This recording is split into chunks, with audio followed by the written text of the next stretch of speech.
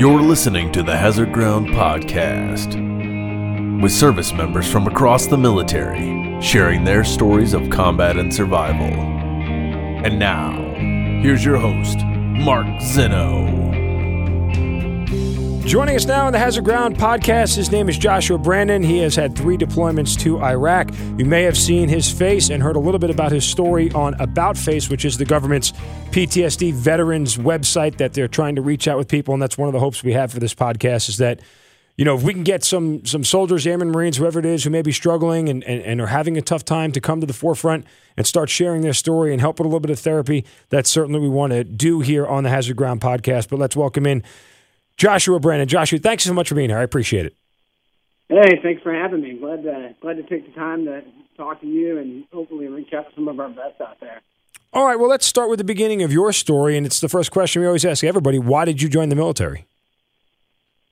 Yeah, it's kind of a couple major influences. You know, I grew up back in the 80s, and besides, you know, you had the Cold War going on, and then the U.S. Army had the best propaganda show that they never sponsored, which was the G.I. Joe cartoon.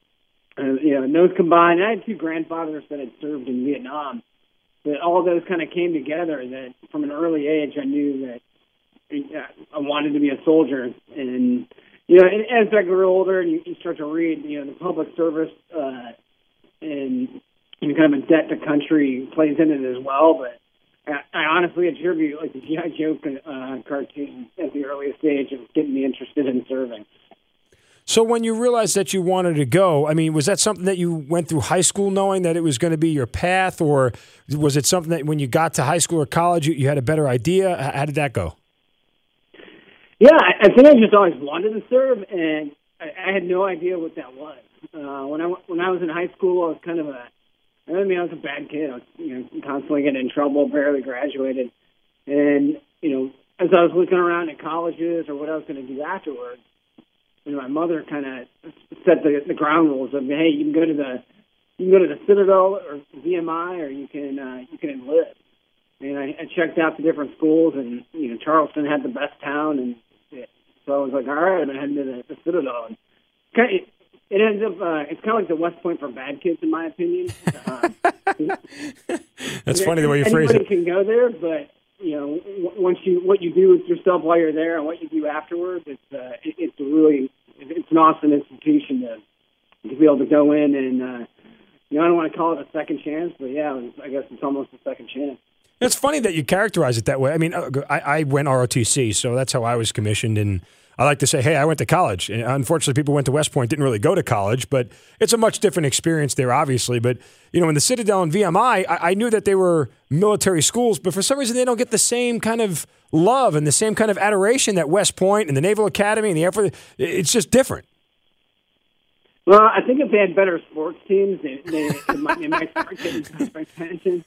Although we did do well in football this year, so there's always hope. But yeah, I mean, we've always kind of been I could speak for the Citadel. We've always kind of been like this little redheaded stepchild in the academies, but you know, we kind of pride ourselves on that. There's a lot of just a history of really, you know, combat oriented and kind of crazy officers that come out of there that have been effective and good leaders, and you know. Yeah, I guess it is what it is, yeah. Was there any point when you first got to the Citadel and you're going through the whole thing and you thought to yourself, man, I made a mistake? Yeah, I think the whole freshman year, you kind of ask yourself that every day. When I talk to friends and, you know, they're having a blast in college, and I'm like, I've got a shaved head, terrible clothing, and it's not fun at all. And, but yeah, honestly, probably the very first time in the first minute Hell Week started, I was like, what the hell am I doing here? But I mean, again, it's a great place, or it's a terrible place to be at, it's a great place to be from. So, you know, I wouldn't trade it for the world. What was Hell Week like? What do you remember the most about it? I remember all of us looked really ugly and sweaty because we all had shaved heads and we're all like in that awkward 18 age. And I remember a bunch of dudes that were slightly older than me and had really heavy Southern accents. And I grew up in Cleveland, screaming at us the whole week. So it's basically just a blur of getting, like, you know, a really rough week of getting yelled at and having to do all sorts of unpleasant things. Well, and Hell Week, for those listening who aren't familiar with it, they have it at several different military places. Most notably, SEALs go through Hell Week. And SF guys, when they get to their training, go through some version of Hell Week. And it's got the name for a obvious reason. And it's different at, where you were at the Citadel. They're not trying to necessarily break you mentally, but they're just trying to give you, I would assume, some structure, discipline, and to kind of let you know that, hey, these are the rules, these are the people in charge, and this is what the expectations are, correct? Yeah, I mean, and there is that breakdown process. At least I remember that. They literally, within a week or two, a lot of us were very different people after that first week, and then getting into when the semester started. They really break you down and try to change you. And, especially for guys like me, I needed that because, frankly, I was kind of an ass in high school, and, I needed kind of a reboot to get going. Was there a point where you felt broken during Hell Week? You're like, I can't take this? Or was there a point where you're like, yeah, I've got to change? I mean, any sort of epiphany, if you will? No, I never felt broken. I would call it more like I'm just resigned to suffer for the next 9 months. You get that resignation, and you're like, all right, I'm going to do it. Like, all right. All right, so you get through Hell Week, you survive, you go through your freshman year. At some point, I would assume you realize that, hey, you know what, this is for me, and I'm on the right path, I'm on the good path. Where was that? Well, I don't want to make it sound like Hell Week. I came out as completely on the other side. I actually ended up rebelling a little bit, and probably not the best school to go to rebel. Yeah, I ended up getting suspended for a year for various amounts of bad behavior. Really? And general skullduggery and stuff like that. But I think after I came back from that suspension, and by the way, I thought it was probably the best thing that happened to me because I got put 4 years of college without the academics in 1 year, and then went back. And I think it's when I went back that's where the switch finally, I flipped that. Like, all right, it's time to man up, and you're going to be an officer in a year or two. Let's roll with it. What did your parents say when you got suspended? Well, they weren't too pleased. Unlike the academies, you got to pay for the Citadel, and I had a little bit of Army scholarship, but they weren't happy at all. But I think once I graduated, it was more of a sigh of relief, and they'd come to see it. It has, it's been well worth it. All right, so you tough it out, and you survive the 4 years. You get commissioned when? What time frame?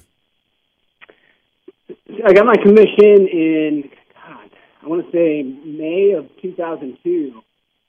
And, a month later, I was off in the Army basic course.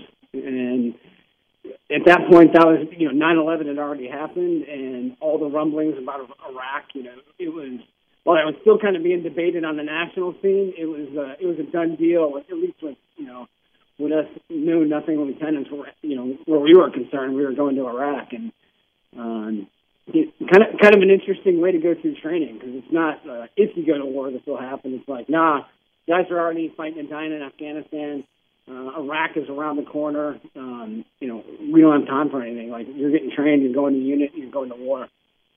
And the basic course, much like you have basic training for enlisted folks, officers, when they get commissioned, they go to their basic course to learn the ins and outs, not only of kind of how you're a leader, but also your specific military skill. You were an infantry officer, so you went to Fort Benning. You did your basic course there, and you got all the ins and outs of how to be an infantry officer.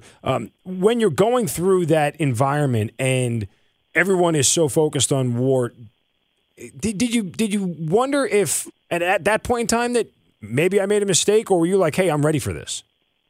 No, I mean, you're either all in or you're all out as far as I'm concerned. And no, it was just a matter of fact. And I think the war footing part, it was always kind of just, you can't really describe or really get a good feel for it until, training is training. But, once I got to my unit at Fort Campbell in the 101st, that's when it really hit me. You walk in and there's these seasoned soldiers and NCOs, and they're like, yeah, we're going to war. We're changing our training, and the calendar stops. Late winter, early spring. Guess what? And that's where it really hit me that holy shit, I'm going to war. At that point, you're young, you got a little indoctrination in you, and it's kind of badass. We got a badass history as Americans going to war, and never really crossed my mind that there's anything wrong with it or it was a mistake. It was just, but yeah, you're at this unit, you're ready to go to war, and you're almost too busy to even think about whether it was right or not. You're just excited and ready to go. I run into a lot of different types of people, and this isn't only officers, but it's enlisted. When you find out that you're going to war, or there's the notion, there are some people who react. Some military folks are like, hell yeah, we're going to go kick some ass, and this is what we're trained for, and let's go. They get excited. They literally get excited for the near-death experience they're about to walk into. Other people seem to be more pragmatic about it. They're like, look, here are the risks, here are the pluses, the minuses, whatever it may be, and they just take a much more level-headed approach. Which one of those were you? I mean, I kind of think somewhere in the middle, maybe. I think I was too, you're like, I'm following it. I was excited to follow in, footsteps of not only some of my family members, but, I'm going to war in the 101st Airborne Division, like the legacy of Bastogne and the Battle of the Bulge is everywhere. So you're kind of excited and honored at one point. But on the flip side, as a leader, you're looking around, and I've got 42 guys underneath me, all of whom have families, and that's a huge burden. That's a huge weight on your shoulders that you take seriously. And you're not going there to kick ass and beat the other team. You're going down there to go toe to toe with other armed men that don't want you there and end their lives. It's an instrument of strategic policy for your country. So it's I think in some moments when you're throwing back some Guinness in the pub, you're like, hell yeah, we're going to war at the 101st. But for the most part, it's a very sobering experience when you're gearing up to go. Absolutely. I mean, I don't know about you. I remember vividly when I got off the plane in Kuwait. It wasn't even in Iraq. When I got off the plane in Kuwait, and that sun and that heat hits you for the first time, realness becomes real. I know that's redundant, but I'm sure you went through the same thing, and that's the question. At what point when you got there, or was it any time before that all of a sudden you're like, hey, it's game on? Yeah, it was, from what I can remember, I remember a lot being at Camp Pennsylvania prior to the initial invasion. Which is in Kuwait, by the way. Yeah, which is in Kuwait, yeah. And we were doing a lot of, just last-minute, small arms training, taking any time we could to really, go over, platoon-level battle drills and, et cetera. And it really didn't kick off. And, there's two things that really kicked it in for me. And it was actually like, yeah, the war is here. One, the first unit I was in the 101st was Battle Force, which was in 327 Brigade. And they had the incident where a soldier threw a couple grenades in the brigade command area. Yep, I remember it. So, when that went down, we didn't know it was one of our guys. It could have been infiltration for all we knew. And then, so we're out running patrols and kicking into high gear. And I think the second one too is when when the Scud missiles, when we're waiting for Scud missiles to kind of land in the camp, and the airstrikes are going over, and we're throwing on mop gear, every 20 minutes during dinner or while you're trying to read a book. You can't. Generally, just kind of a pain in the ass because you're sitting there waiting to get bombed or waiting to get gassed, and of course that never happened. But that's when it really kicked in for me that this is real. We're about to go. As you were going through training and you get to Camp Pennsylvania, move on, did you feel like your guys were ready? Did you feel like you had done what you were trained to do to get your platoon ready to go to war? Yeah, I'd only had about 3 months with my platoon prior to going, and thankfully I stepped into a unit where my platoon sergeant, my squad leaders, and the soldiers had been together for quite some time. And, they were hot, man. They were on it. They knew, And I was playing catch up to keep up with them and learning a lot from them before going over the berm. The company I was in was, they called it the main effort company, the battalion. I was just surrounded by warriors, and I couldn't have been more confident going in with who was to my left and right, and who was under me and who was over me. All right, so you get into Iraq. Your first taste of combat, what was it? I think, the first taste of direct contact was some small arms fire when we were moving into the city of Najaf. Third ID had kind of they were doing their blitz through the Iraqi desert. They bypassed Najaf, and the 101st was going in and taking, kind of securing the urban areas. And it wasn't much of a first firefight, It was just a couple Iraqi machine guns, most likely just kind of trying to disrupt us and slow us down so that they can kind of withdraw Fedayeen forces. But yeah, that first rooster tail comes running right by you, and you're like, oh well, I guess I'm getting shot at. This isn't like the movies. All right, I'm too busy to care. Let's keep going. And for those who don't know, I always like to give people reference points. Najaf is probably about 2.5, maybe 3 hours, maybe even longer than that. It's directly south of Baghdad on the Euphrates River. Again, for the people who are familiar with the lay of the land, it's definitely desert, but you weren't too far from the Euphrates and south of Baghdad, but definitely way north of Basra where the water was and everything. But, that's an area of Iraq. I never got a chance to go there, but there's not a lot of there are towns and cities and things of that nature, but pretty isolated, no? Yeah, it's pretty flat. You've got your agricultural lands, but at that point in the war, it wasn't like 06 or 09 where you're fighting an insurgency. We were still, the most irregular forces we were fighting were, the Fedayeen, who were basically just stripping off their uniforms and trying to disrupt as much as they could. And yeah, in the urban area, we'd already had a little bit of practice in urban fighting, so it wasn't much of a huge deal for us to go into town. Granted, we weren't as developed as we were later on, but I would have to say on a side note, one of the most striking things about fighting over there wasn't necessarily the terrain, but you pull into the Euphrates River, and we're like, okay, we fought to the Euphrates River. Holy crap, this is the Euphrates River. This is the Tigris and Euphrates. It's a cradle of civilization. The Alexanders come through here, the Persians, the Romans, the Mohammedans, the Brits. And it's almost a sense of history hits you that you're just another one in a long line of fighters that have ruled through this area for centuries. So there's kind of a really neat, overhanging theme of why you're going through and invading or liberating or whatever you want to call our first year in Iraq. What was the tempo like? Again, you're talking about 2003, so you were there for OIF 1. This is the initial invasion and the follow-up push. I didn't get there till the tail end of OIF 2 into OIF 3, and I know what it was like then, but most of the people I've talked to at that time, it wasn't as crazy as it was later on in the war. It was actually pretty easy to deal with once you got past the initial invasion. There was a kind of a calm, correct? Yeah, we had ended up, there's some sporadic fighting through Najaf and then up into Baghdad.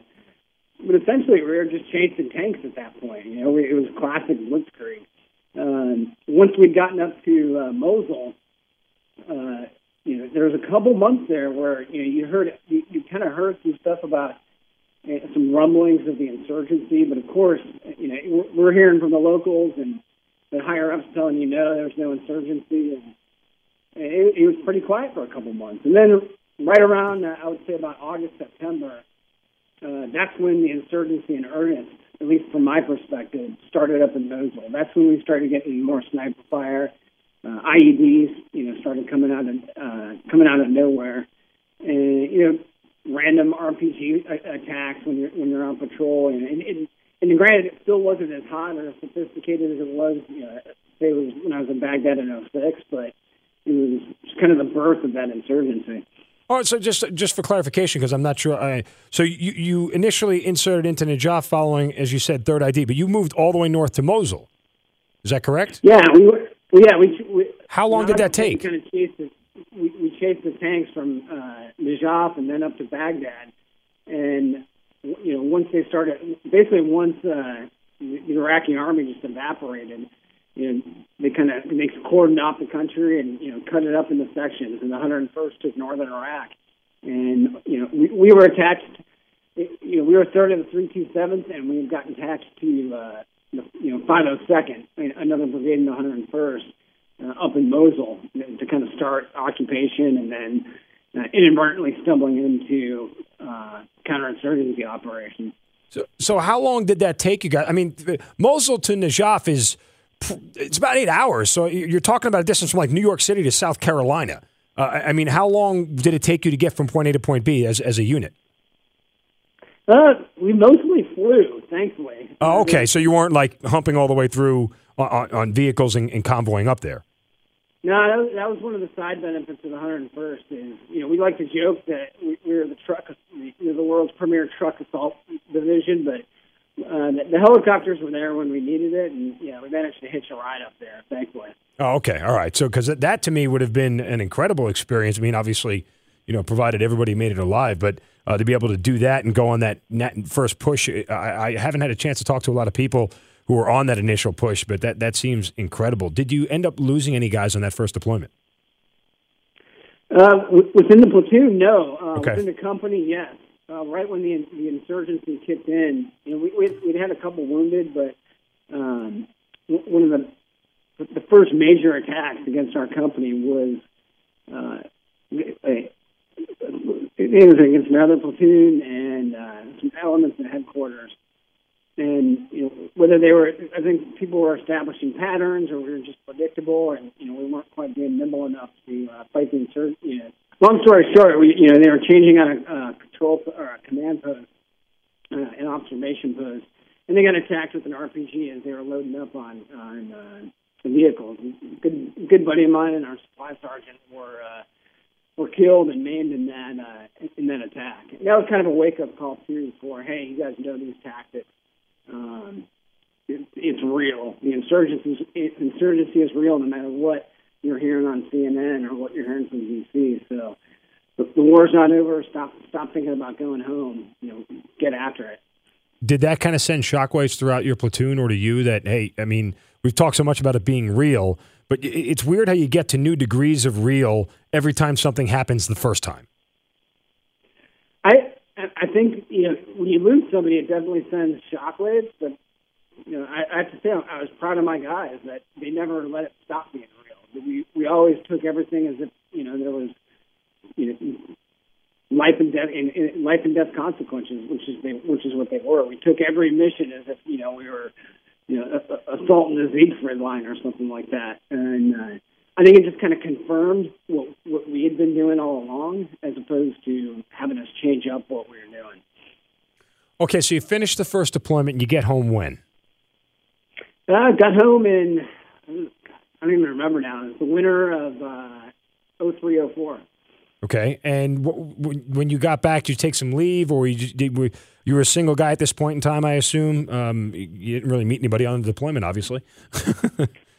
No, I was actually she wasn't my wife at the time, but I guess you can say my live-in girlfriend, Kristen, who'd go on to be my wife. We'd been living together. Well, if you can call it living together, I was off in Army training and then off in Iraq when she was living in Cleveland, and I came home, got to see her, and of course all of them, I remember them saying, like, oh, God, you're changed. And I'm like, nah, no, I'm not. But, take some leave, and then really kind of got back into the swing of, like, what's next? When are we going back? Because we'd heard that, you get buddies all over the Army, and that's when, some of my Marine buddies and then some of my other Army buddies were gearing up for, Fallujah. And, like, well, hey, this isn't over. It's actually going to be a long road, and so really just got back to the mindset of, like, let's drink a bunch of Guinness and start training again and get ready to go back. You mentioned that friends and family members, loved ones said that you were changed. Did they say how? I honestly don't remember. I know I think it's such an uncomfortable thing, and PTSD, especially at that point, there was such a stigma around it that people basically looked at it as like, crazy Vietnam vet, homeless guy, or Rambo or Patton slapping a soldier at that point, that, people just didn't talk about it. I think they wanted to highlight the positive changes in me as opposed to the negative. But looking back on it, it was readily apparent. We spent most of our time, we were drinking hard. We were drinking several nights a week. I got into mixed martial arts at the time to kind of channel some of that stuff. And, surprisingly enough, drinking a lot of Guinness and mixed martial arts is not a good cure for PTSD. But I also think people didn't know enough about it, and people were just kind of too polite or didn't know how to broach the subject that, of course Kristen would say things to me, but really, it was just like, oh, that's just what it is. That they're soldiers. They're crazy. They're going to go back to war. Well, and the hard part is that it's hard to talk about anything that went on over there and any of your experiences with people who aren't in the military, because they'll never understand. They can't understand. It's not that they are not empathetic or anything like that. Just if you're not there, you'd have to sit there and literally talk for hours to describe something very simple just to give people a basic picture. So it's hard to talk to people who weren't there. On the flip side, if you talk to people who were there, you're afraid that they will look at you as weak. And that is the stigma early on with PTSD that was very, very tough, because I'm sure, a lot of you guys are saying, hey, let's go back again. If you would have said, man, I don't really know. I don't really feel like I'm feeling okay, they would look at you cross-eyed as if you weren't a good leader. Yeah, and that's one of the, and I don't think, I honestly don't have a negative, kind of view or memory of that, because, looking back on it now, it was ignorance, it was institutional ignorance. Right. For years, we had called, post-traumatic stress, there was cowardice. And, but, in later years, talking to family members who remember, like my grandfathers or, other members of the family that were in World War II and Vietnam, they saw that stuff, they saw the effects, and that same stuff went on, but it was just kind of shoved under the rug or put into a closet, and everybody put on this forward face of, everything's okay. Meanwhile, everything's not okay. That individual and that family, they're suffering on the inside, and I kind of like to compare it to, functional alcoholics. You can have severe PTSD, and especially in the military, and be incredibly functioning and hide it from people, for quite some time. Yeah, I mean, it's an excellent point. And as we always say on the podcast, we encourage it. Just talk to somebody, anybody. Just let people know that you're struggling, because there is help available. And with the suicide rate in the military, 22 a day, I mean, people should have heard enough about it by now. But seriously, 1 is too many and 22 is egregiously too many. So just a quick little public service announcement. Let's get back to you on your second deployment. You were awarded a Silver Star. Congratulations. Obviously, well-deserved. Tell me about that experience and exactly what happened that day. Well, I call that the wrong time, wrong place medal. That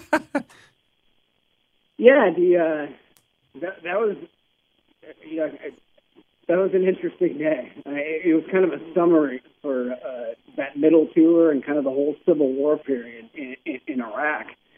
It was in August, and where we were at, so kind of laying in the background of the story. I was with a small advisory team that was made up of soldiers from 506 Curry, the whole Band of Brothers regiment. Right. And there was about 30 or so of us that lived in a house, and we had some cool guys with beards that lived next door, and we lived on an Iraqi army compound, and we were directly attached to an Iraqi army battalion, 1st and the 26th Infantry.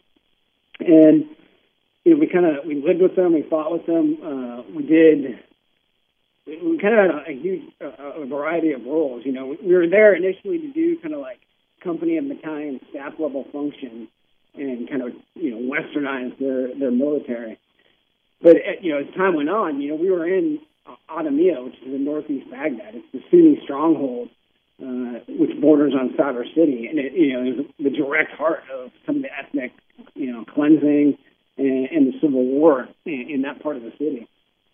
And so we were, from the very beginning of the deployment, we were hooking and jabbing, and that's when the Samarra Mosque bombing happened. If you remember that? Yes. Al-Qaeda bombed a Shia shrine, and literally it was like a switch, and all the crazies came out, and the civil war started.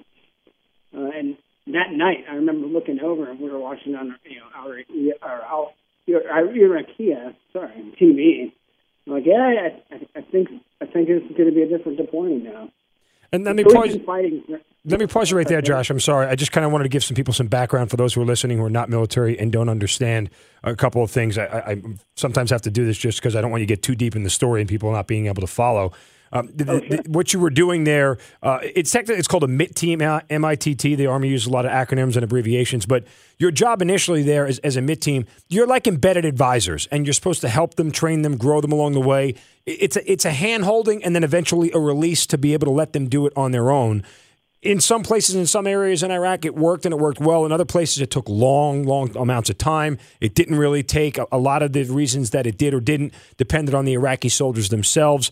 And when you reference Sadr City, we've talked with a couple people about that again. That is the equivalent of the most dangerous city in America. I mean, whether you want to pick Detroit, now I don't mean to cast aspersions on any of these cities, Detroit, Baltimore, whatever it may be, Sadr City was literally the most dangerous area in Baghdad, and it was so hard to get a hold of. We lost so many people around there, but as you said, the civil infighting there was also at an all-time high. So it was a powder keg area that you were operating in. All right, go ahead. I'm sorry. I wanted to just get that part in. Sure. And what I would add to that, too, was when we got there, that northeast section of Baghdad, which was probably the most critical portion of the city and what ended up being the most violent, was handed over to an Iraqi division at that point. And so the only American forces there were us in this advisory team, and then some special operation forces that would operate in the area. And, kind of looking back on it, I think that was one of a huge flaw in the overall strategy. Because we literally, took the most dangerous and hardcore area and handed it over to a battalion of Iraqi troops, who I love and, fought tooth and nail with, but they were unprepared, and, the powder keg kind of blew up from under us, and, I think we helped light that. One other thing about Sadr City, it is a small, confined area. I mean, you're talking literally less than maybe help me here, like maybe 2 or 3 square miles? It's not large at all. I mean, you could literally walk from one end of Sadr City to the other in under 30 minutes if you wanted to. Yeah, and in Sadr City, just to be clear, Sadr City was just east of us.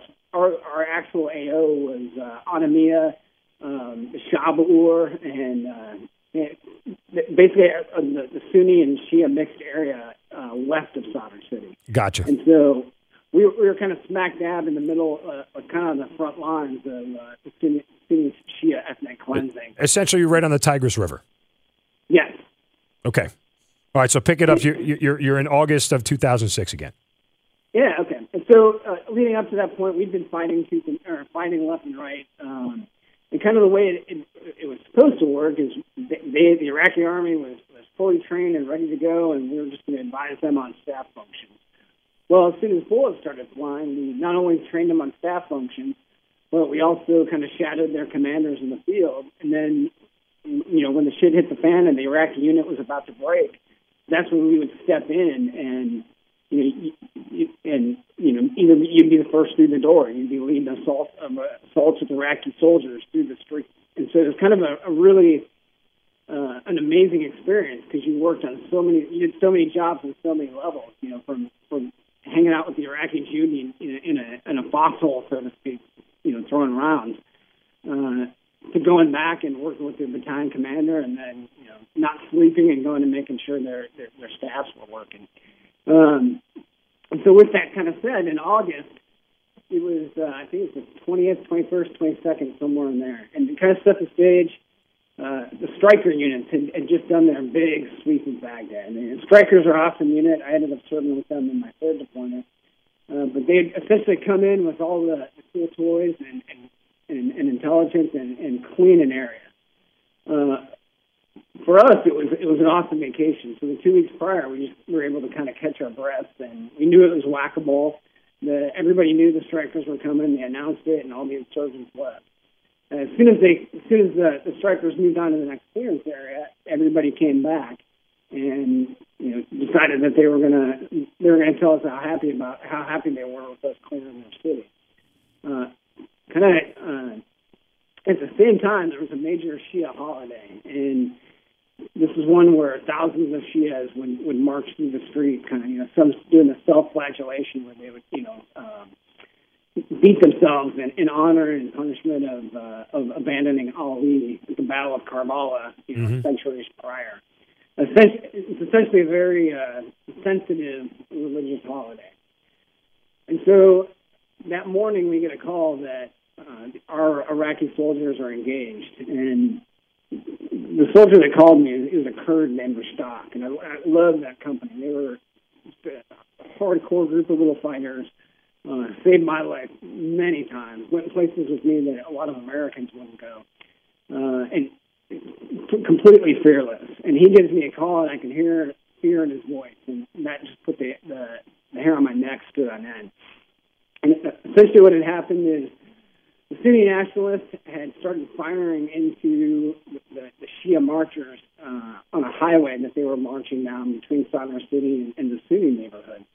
Just kind of indiscriminately shooting them, trying to provoke a reaction from the security forces. Well, the security forces responded kind of heavy-handedly. So you have Shia army with tanks, Shia police forces crossed over not only to defend the protesters, but to kind of punish the Sunni neighborhoods. Not only did they attack the insurgents, they started randomly pulling Sunnis out of their houses and executing them on the street.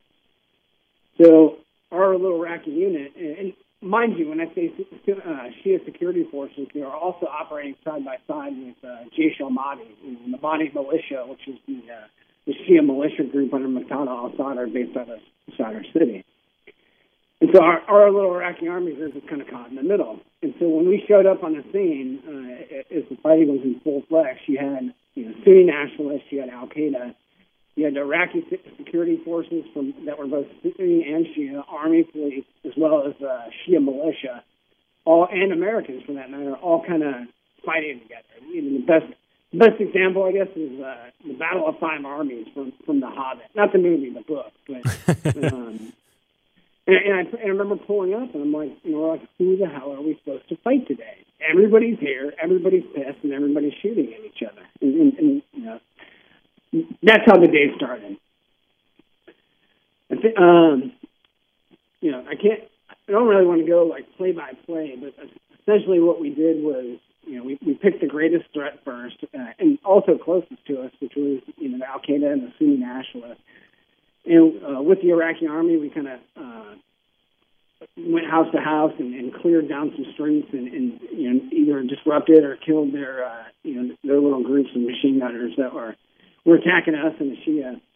And then once we quelled them, we had this big tide of Iraqi security forces and big wave of Mahdi militia coming over the bridge to basically commit genocide on this Sunni neighborhood. And so you have our small team, and mind you, our Iraqi army, which started with probably 100 soldiers on the ground, either through casualties or fear, and kind of boiled away to about 30 or 40. It's just us, a couple of machine guns, and some trucks, and this horde of Mahdi militia coming over. And I remember thinking, if we shoot, we're dead. And something just kind of clicked in my mind, and myself and one or two other guys that were standing with me basically charged into the Mahdi militia guys and just started, swinging at them and throwing their weapons to the ground and trying to be as crazy as possible. And, I remember thinking at the time, I'm like, wow, this is how I'm going to die. Punching dudes and taking their weapons and, for what? And, well, it worked. They, literally the Shia tide kind of, I don't think they knew what to expect. They didn't expect a handful of Americans just to start, trying to start a fist fight with them. And they ran back across the bridge. And, we continued to rip Mahdi militia members off the tanks and kick them back over the bridge. And just a really bizarre day. We kind of got some fisticuffs in. We got some fire maneuvering, and we fought for and fought with every side in the Civil War that day. That's interesting. Do you recall about how many houses you ended up clearing? Off the top of my head, between 5 and 10, we were so small we had to be very selective. At this point we're only clearing with like 2 or 3 Americans and 5 to 20 Iraqis, however many with us at the time. I do remember a funny story that day, though. Speaking of the house clearing, we just chased a little machine gun team into a house, and we were going in to clear. Right before that, being super thirsty, we're talking it's like 130 degrees out, and we're fighting during the day. Who fights in the day out there? Just no thanks. And I chugged. We had a bunch, the classic. We were kind of out of water, and there was some hot water bottles that were all dusty and dirty at the bottom of the Humvee. And I took one of those and chugged it, and then ran into the house. And I ended up having to take a knee out of the stack, and because I threw up all over the room just chugging this warm water. And so I come stumbling out the front door like, God damn it, I'm throwing up. Well, my medic sees me kind of go down to my knee and keep throwing up. He thinks I'm shot. He jumps out of the Humvee, runs over there and puts his hands all over me trying to figure out what's wrong with me.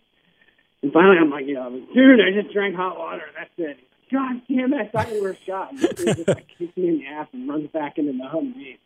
It's funny how you can find those little moments of levity and comedy in the most tense situations sometimes in combat. And it's almost needed because it just takes the edge off a little bit. Oh, yeah. Hey, you got to focus on that stuff. I've always been fascinated about, how humans react, and that whole fight in the shade thing. You got to laugh in combat, because, if you don't, what else are you going to do? When you remember recalling that this is where I'm going to die and this is how I'm going to die, was there a different sense of fear? Did your body react weirdly? No, I think at that point, I'd had one of those moments probably about once a week for the past 4 or 5 months, just because we were so exposed, and the fighting we were doing was so just outside of what we'd been exposed to or what a lot of other people are doing. I'll say, you're always scared, you're always terrified, but it's amazing how the body, how adrenaline, and how the mind and muscle memory can take that fear and kind of put a package around it. And you're like, okay, I'm going to die. And in another moment, or maybe at another time, you might defecate yourself or freak out. But because you're in such you're trained for it, and you kind of got some muscle memory from it. It's almost like not an out of body experience, but you're looking at the fear not as being washed over you, but you're kind of looking at it from the outside in, like, oh yeah, you're terrified, but you don't have time to be terrified. So think about it later. We talk so much about facing your own mortality on the podcast because all of us who have been in that situation have dealt with it. And it's funny when it happens repeatedly, it's different for different people. I could just remember there were several times where I was going out on mission and I always felt like today's the day. I just had there were some days I felt invincible. There are other days where I just felt like today's the day. We've just rolled the dice too many times. We got to crap out. Just something bad is going to happen today. And those days were almost worse than anything else because when you have that notion going into it that something bad is going to happen, it's such an inescapable feeling. You feel helpless.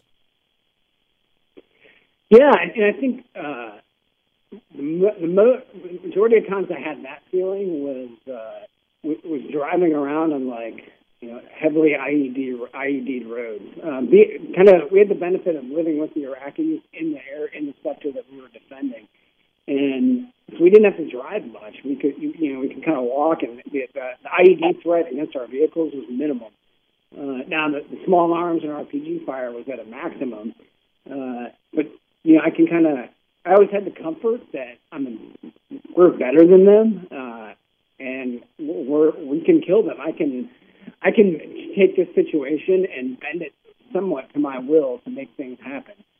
Whereas when it came to IEDs, I mean, that's when I was just, scared out of my mind. I remember, sitting in the back seat and I'm like, wow, there's nothing I could do about this. I'm just going to hold my breath or, sit here and just, I didn't even know what I did. You just have this sense of doom and, you make it through the road and you're like, sweet, I didn't get blown up. It's time to go do my stuff. But yeah, anytime I had to drive anywhere far in or out of the area that we were at is when I had that sense of doom of, this is it, I'm done. And I think that was more of a control thing. I couldn't control it. I couldn't even impact it outside of deciding when and where to drive, which, is still kind of a crapshoot. So. Yeah, certainly different experiences for different people. You talk a lot about PTSD and something that you've had to deal with. Was there any one particular event that you think led to it more than another? I definitely had it after my first deployment. Kind of looking back and understanding, didn't know it then. I would honestly say it was after that fighting in August that everything kind of came to a head. Prior to that, we've been in an innumerable amount of small and large firefights. Like I said, you're leading from the front with Iraqis in these brutal little street fights constantly. And at first, you kind of think it's like that combat muscle memory. My brain's changing, but it's in a good way, so I can learn to kill people well, and I can keep doing it. And what you don't know is that yes, that is what's happening in your brain. You're also going to be suffering these side effects. And I think it was after that August fight that I really realized that, something was wrong with me, something was different. And I think one of the things that helped me realize it too was, we were sitting there after a particularly nasty little fight one day, and one of the cool guys that lived next door came over, and we were just smoking a cigarette, and I was sitting there shaking, but who doesn't shake after 6 hours of throwing down? And guy's like, hey, make sure you get checked when you get back. I'm like, oh, what are you talking about? He's like, no, he's like, you got it, man. Don't let it ruin your life. There's no stigma around it. I think something that he said and something I continue to use is, you go into a firefight and, you come back and you clean your weapon. Your mind's the same way. Your mind is actually a more lethal weapon. And if you don't clean it, you don't take care of it. You wouldn't go into combat with a dirty weapon. Why would you go into combat with a fouled up mind? And it was at that point that not only I realized, I kind of gave myself permission that, yeah, I am, screwed up. But then also, I'm like, this guy who's, supposedly the tip of the spear for our entire country, like Justice League of America type of guy, is cool with saying it and admitting to it and going to get help. And who the hell am I not to, a lowly infantry grunt, who the hell am I to say it's bad or to look down on it and not get help? So it was kind of a good and bad moment at the same time. One of realization and then one of that stigma getting pulled away. What was more fearful for you, the combat itself or dealing with the PTSD after? I think it's different kinds of fear. If you're talking about straight up lizard brain animal terror, definitely combat. If you're talking about the more rational fear, the kind that isn't with you when the adrenaline's pumped up, when it's kind of that fear that's resulting from your neural pathways being rerouted to kill and survive better. It's that leftover residual fear from your lizard brain screaming, and it's also combines that social fear of I'm different. I continue to do and have done self-destructive things to myself and my family. It's affecting my career. It's like that different kind of overall fear. So for me, there were definitely kind of two very different things. When you look back on what you went through from the PTSD standpoint, what was the hardest part to deal with and overcome? Was it the flashbacks? Was it the drinking. I mean, what was the hardest thing you had to overcome with that? The hardest thing to overcome for me was to fully admit and then kind of to submit to the idea that I had it and that I needed help and that I couldn't deal with it on my own.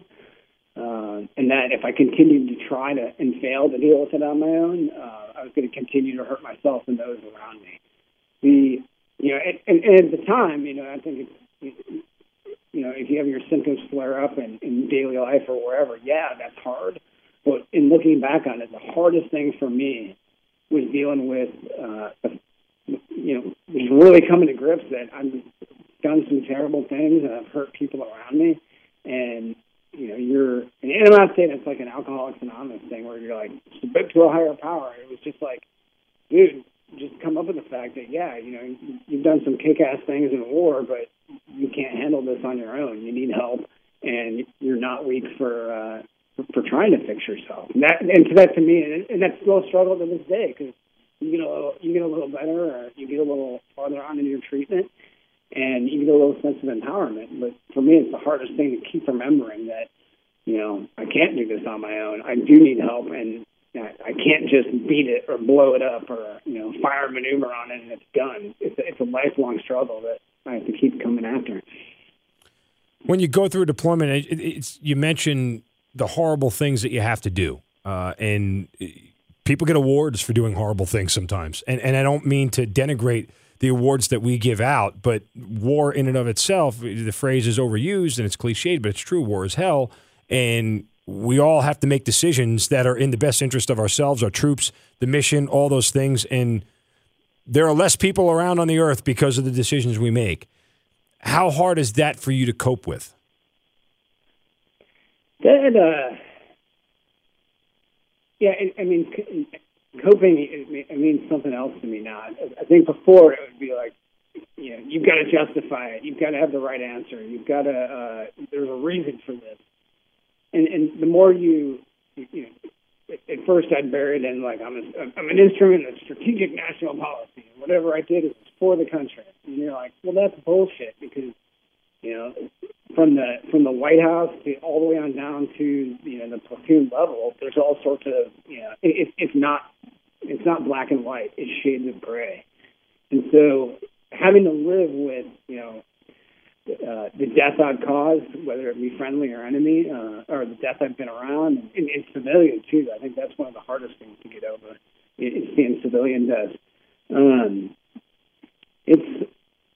Coping for me became, hey, you don't have to justify it. You're not. There is no justification. It is what it is. Talk about. It's kind of hard to describe. It's literally coming up within your mind of like, hey, this happened. You can be okay with it. You can live with it. You don't have to justify it as right or wrong. You don't have to let it punish you for the rest of your life. But I think that was kind of one of the hardest things to get around is that I couldn't justify some of the stuff that we had to do in patriotism, or we were just. For God's sakes, never say we were just following orders, but just really realizing, saying, "Hey, this was war. This shit happened. You did the best that you could with the information you had at the time. Don't let 2020 hindsight trip you up. Don't let like I said, patriotism or nationalism or anything like that. Don't bury those hard deeds in that because that'll just burn you up when it comes out. There's no such thing as." Like I said, black and white, red, white, and blue patriotism. It's all shades of gray. It's just learning to live with it and admit that you're in a storm and you did the best you could to get through it and do well while you're doing it. And it's very lucid that you bring that up because we tell a lot of stories on the podcast, and I hope that we provide some context because it's easy to take these things out of context, and that's the dangerous part. For people who have never put on a uniform and never served their country and never been to war before, they don't get that context. And that's part of the struggle with PTSD is that we see things in a different light. We frame them differently because of the situation that we were in. And I don't know if people can grasp that. I do recall you saying in one of your videos on About Face, which is the National Center for PTSD website, that talking to somebody who wasn't in the military, though, was really good for you because that perspective helped you more. Oh, definitely. I think everybody's like, they don't, I need to talk to somebody that's been there and they understand. And I quickly find out that I didn't want that. I had my, not all therapy happens in the therapist's office. I've done it on the mountain, but a lot of times some of the best therapy I've had is, having a Guinness and talking to a buddy that has been there. But for the professional help, it was really helpful for me to have somebody that wasn't trying to help me rationalize or wasn't kind of building or feeding the narrative that I already had. It was somebody that was completely separate, that was like, I don't give a shit if you were in combat. I don't care if you were lethal. Like, I care about what your brain's doing now and what your thought process is and what your body is doing. And to have somebody that, literally can care, they honor and respect your service, but like when it comes to the treatment, they're like, yeah, I don't know what that is, and I don't care, but I know what's going on in your brain chemically and psychologically, and we're going to fix it. And I think that was super helpful for me. You did 3 deployments, and you got out. Why? What was the decision? Yeah, I mean, three deployments in 10 years. I was tired. I had a wife at the time that I'd barely seen over. Because even when you're home, you're training so hard, you're not really there. And then with the PTSD, I could be in the same room with her for years, and it wasn't there. And so I kind of realized that I needed to fix my own house. Number 2 was a little more selfish. I'd always, when I joined, I was like, I want to be a company commander in combat, and after that, we'll see. And after 3 deployments, and I was done my company command time in combat, I was sitting around at doing an operations job at a desk, and I'm like, what the hell am I doing? I'm in the Army to go to war. I love working and fighting and training with troops, and I'm not doing that anymore. So I think it's time for, my heart's not in it. It's time for me to step aside. Any regrets? Oh, every day. Like every day, you think about what if, but, all I got to do is pick up the phone and call somebody that's still in, and, you forget about all the bad things that go on, all the pain in the ass stuff, the reasons why you got out.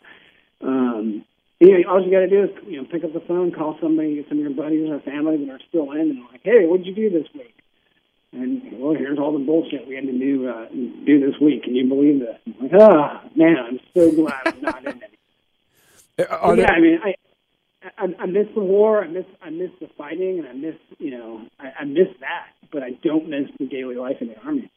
Are there any regrets for you personally about your entire experience?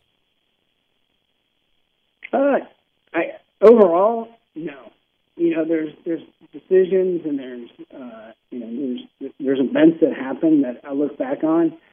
But overall, I really try not to dwell on those regrets too much because number one, memory is it's such a funny thing that what actually happened and how you remember it can be 2 different things. And, that's a whole podcast in itself talking about that. But right. And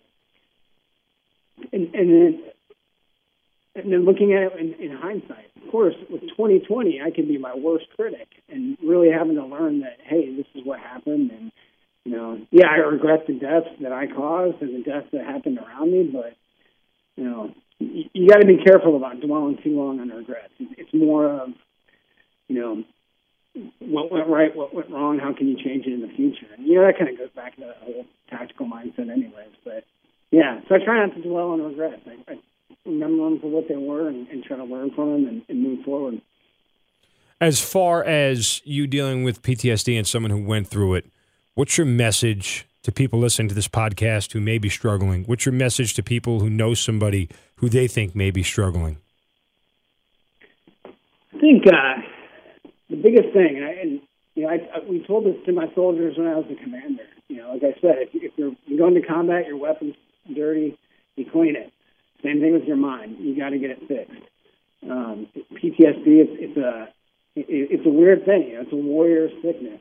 You can even boil it, and that's kind of Homeric in its origins. But you can boil it down even further. It's a rewiring of neural pathways to bypass higher functions so that, you can fight or flight. Like, I'm going to go get food there. Oh, there's a lion, and Bob got killed. That scares the crap out of me, and my brain just rewired. So now I'm not going to go there because I know a lion's there. It's a very primal thing, and that means it's natural, it's normal, it's okay, and it happens in war. And whether society or the people around you have that attitude or not, it doesn't matter. That's exactly what it is.